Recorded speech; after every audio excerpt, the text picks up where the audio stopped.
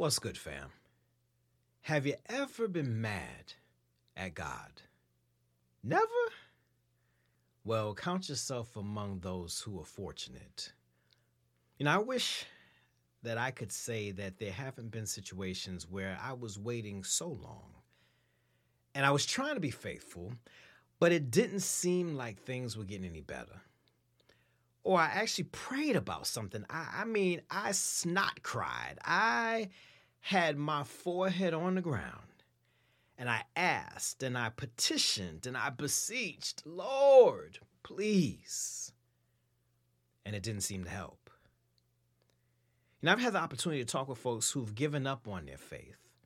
They believed at some point, but then after being disappointed or not understanding how and why a situation could turn out the way that it did, they then asked the question, well, why would a good God allow this to happen? How could God stand by and not intervene? So if you're dealing with a faith crisis right now, we're going to look at the book of Luke, chapter 23, and we're going to talk about what has Jesus done to you? Coming up next on The Trifle Words.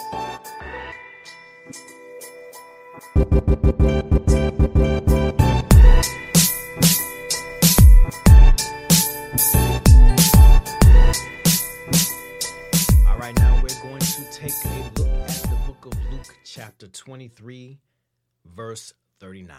The book of Luke, chapter 23, verse 29, and I'm reading from the NIV version, and it says, one of the criminals who hung there hurled insults at him. Aren't you the Messiah? Save yourself and us.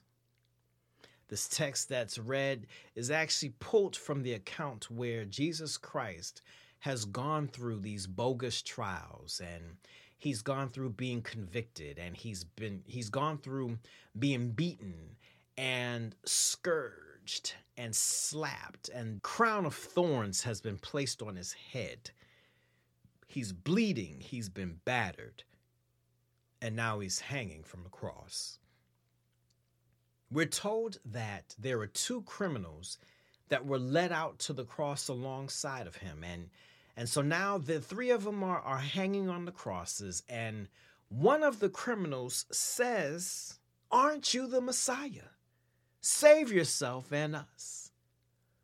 So there are two things we're going to take a look at today as we talk about what has Jesus done to you. The first of those is our anger may be misplaced. Our anger may be misplaced.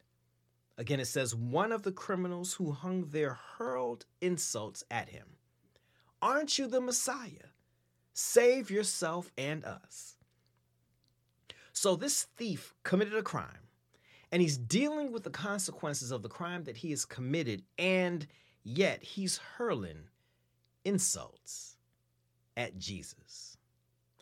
Even if he felt that his crime wasn't worthy of death by crucifixion, Jesus didn't put him on that cross. He was put there by men. We often have misplaced anger when it comes to God.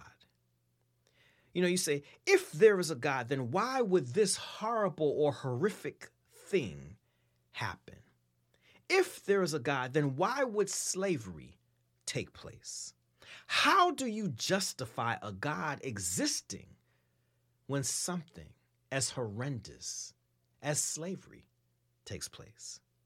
How could this good God stand by and allow a school shooting that takes the lives of so many children and teachers and faculty and administrators? How can God allow a child to be sexually abused by somebody? How can God be okay with sex trafficking and drug dealers who are selling substances to the community? How? But then I have a question. Which of those things exactly did Jesus do? What has Jesus done to you? We often forget that God has given us free will. And so that means that we have the ability to make our own decisions. And so some of us make the right decisions, and then others, not so much. Those are all choices that people made. Everything that I listed earlier, those are choices that people made. And the bottom line is that people can do some foul things, but then God gets the blame. But our anger may be misplaced because we expect God to stop men from having free will. But unfortunately, that ain't what free will is. Free will is allowing one to make choices. So our anger may be misplaced. But our second point is this: our anticipation may be misaligned. Our anticipation may be misaligned. Again, verse 39 says, one of the criminals who hung there hurled insults at him. Aren't you the Messiah? Save yourself and us. He's basically saying, if you are who you say you are, then you need to do this. So we anticipate or we want or we desire to have certain outcomes. And if those things don't happen, then we may lose our faith in him. We may become angry with him. And then we ask the question, well, what's the point? If you are God, then save my loved one who was terminally ill. If you are God, then please restore my marriage that is so broken right now.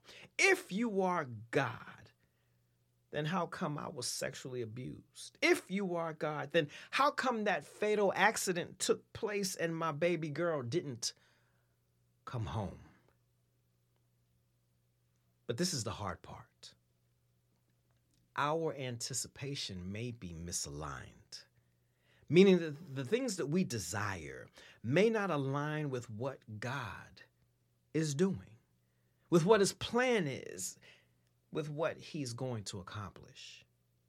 You know, I anticipated that my father would beat pancreatic cancer. That was my anticipation. But that anticipation wasn't in alignment with what God had planned. And that is a very, very, very, very difficult pill to swallow. I asked the question, well, how come my kids won't get to meet my father and their grandfather? But I learned what it feels like to be a teenager and to suffer the loss of a loved one. I never forgot that feeling. And it helped me to be able to relate to others who had been through something similar. I can think of other situations where I was looking for, searching for, anticipating a particular outcome, but it didn't line up. Can I tell you something that you're probably not going to like? Can I tell you something that is going to be really unpopular, though? See, we can anticipate all kinds of things, but technically, if Jesus doesn't do one more thing for us, he's already done everything that needs to be done. In this text, he's hanging on the cross and he's giving his life up for us because we've sinned. We're told that the payment for sin is death and that required a blood sacrifice. So God sacrifices himself so that the price for sin can be paid. And so what that means is that if he doesn't answer any one of our prayers, he's already answered the greatest of them. So when we get angry with God, remember that sometimes our anger may be misplaced. Jesus didn't do it, trifling folks did. But when our life doesn't go as planned, before we shut him out, before we doubt or question whether he exists, whether we question his love, also remember that sometimes our anticipation may be misaligned. In the end, however, ask yourself, what has Jesus done to you? And then the more appropriate thing to remember is, what has Jesus done for you? Heavenly Father, we come before you recognizing that there have been times when our life has gone so far to the left that maybe we got angry with you, or we questioned you, or we lost our faith. And for that, we say that we're sorry. We recognize that there have been times when our anger was misplaced. Somebody did something that hurt us. They did something that wasn't to our benefit. And we blamed God for man's poor decision. We ask that you would allow us to recognize that if it's happening, then you've got a purpose behind it. But Lord, we also ask that you would be with us when we're disappointed, when we've spent some time seeking you and things don't work out. Remind us that our anticipation may be misaligned, that you still have a purpose, and that the way that things ended up, the way that things flowed, wasn't the way that we would have asked or wanted it to take place. But yet and still, we surrender to your will. We ask if there's somebody who's lost their faith as a result of the circumstances that they've been through. We pray that they would hear this and recognize that you still have love for them, that you still have love for us. Finally, Lord, forgive us for the doubt and the anger. Forgive us for the disobedience. Forgive us for the sin. Forgive us. Wipe us clean. Make us ready as always to go back out into this cold, cruel world, to make a difference and to be about your purpose. All these things we ask in your Son and our Savior, Jesus Christ's name we pray. And all of the trifling ones said,